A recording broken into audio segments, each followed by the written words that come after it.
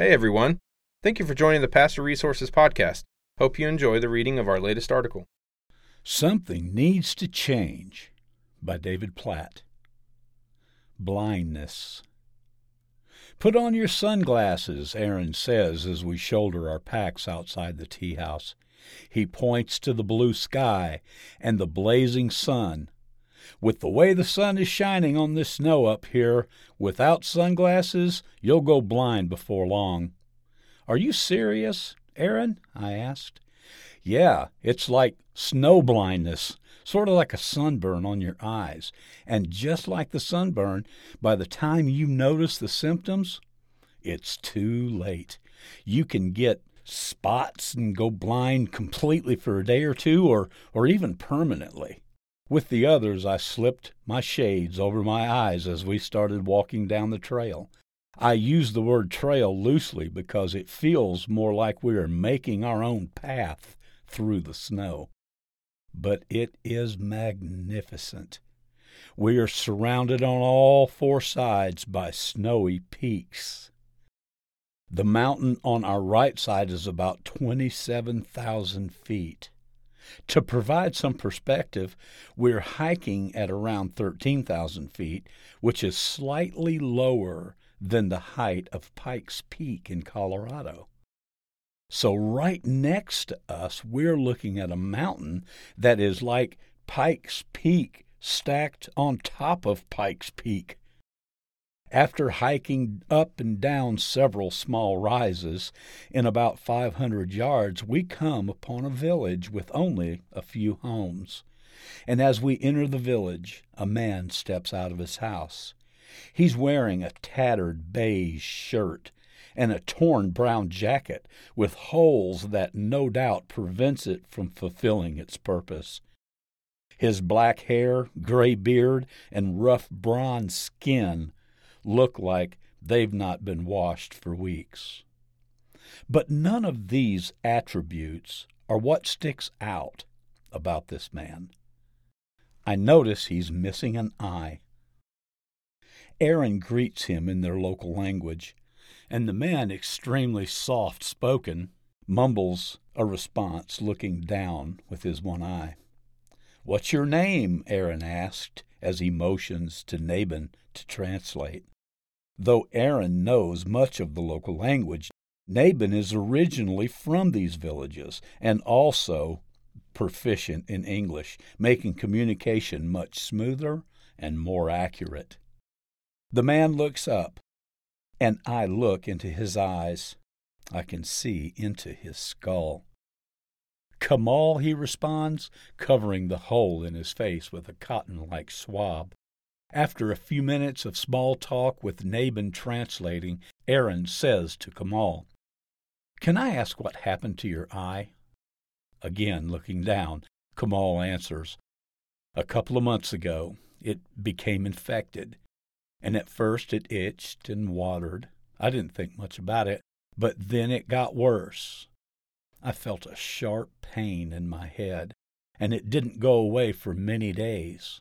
Finally, my eye fell out."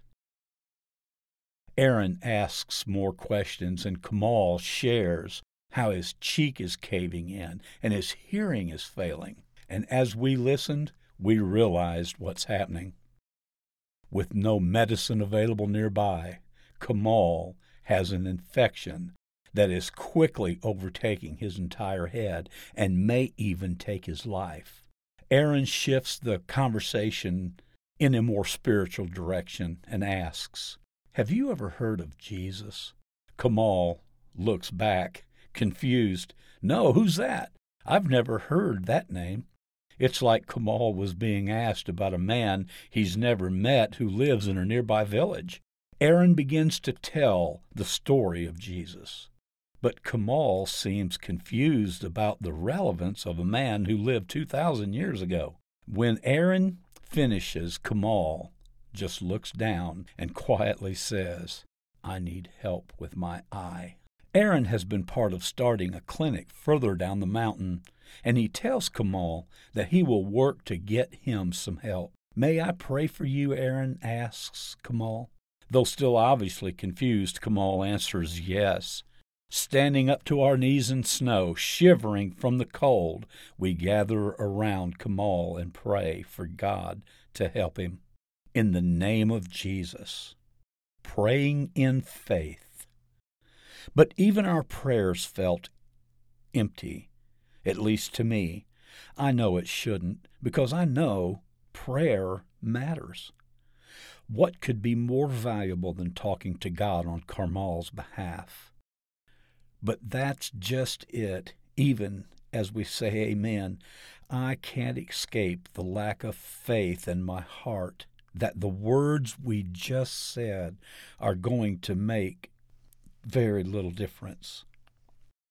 Praying sure felt like the right thing to do, but as we prayed, I wasn't really praying with actual faith that God would miraculously heal Kamal on the spot. And honestly, I'm not sure I had that much faith that things were ever going to change for Kamal. It's a pretty empty feeling to pray for someone when deep down inside you're not actually believing it's going to matter. Surely that's not the way prayer is supposed to work. I pray all the time that isn't the way prayer works. Why do I have these doubts in the hiddenness of my own heart and mind? Discouraged at this moment by my empty feeling faith, I'm encouraged by a totally different picture I see in Aaron. As we walk away, he tells us more about the clinic they have set up further down the trail. There, Aaron says Kamal will have the opportunity to get the medical help while also hearing more about Jesus.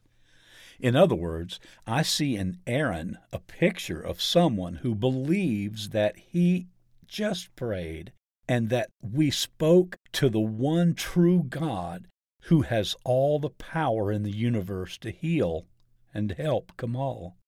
Aaron believes this so much that he is at God's disposal to be the means by which his prayers are answered. I want to pray in faith like that, not just talk about praying that way. Urgent needs. Leaving Kamal's village, the trail narrows significantly. No longer on a plateau, we now trek alongside the mountain. It's startling to look to your left and see a steep drop into a deep canyon.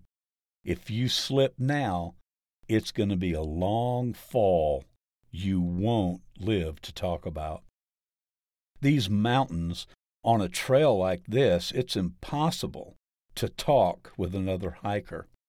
When walking single file, concentrating on your steps, meaningful conversation with anyone else is out of the question. So I find myself alone in my thoughts.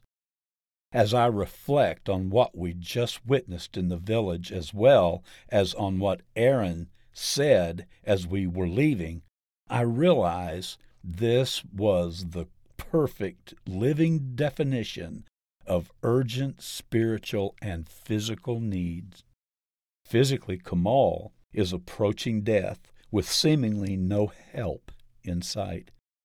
And spiritually, up until 20 minutes ago, he never even heard the name of the only one with the power to save him from sin and death.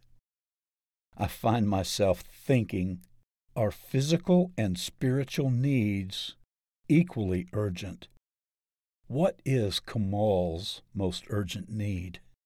Surely, you could make the case that Kamal's most pressing needs are medical care. What he needs most right now is not a story about Jesus, but help from a doctor. Yet, someone else might say that hearing about Jesus is absolutely Kamal's most urgent need. After all, the mission of the church was to make disciples, not to meet physical needs, right? In that moment on that trail, it seemed to me that both needs are urgent, and we can't ignore either of them. If we ignore both, then maybe we're the ones who are blind. David Platt is the author of 3 New York Times bestsellers, including Radical. He's a lead pastor at McLean Bible Church in Metro Washington, D.C., the former president of the International Mission Board, and founder of Radical Incorporated, a global ministry that serves churches in accomplishing the mission of Christ.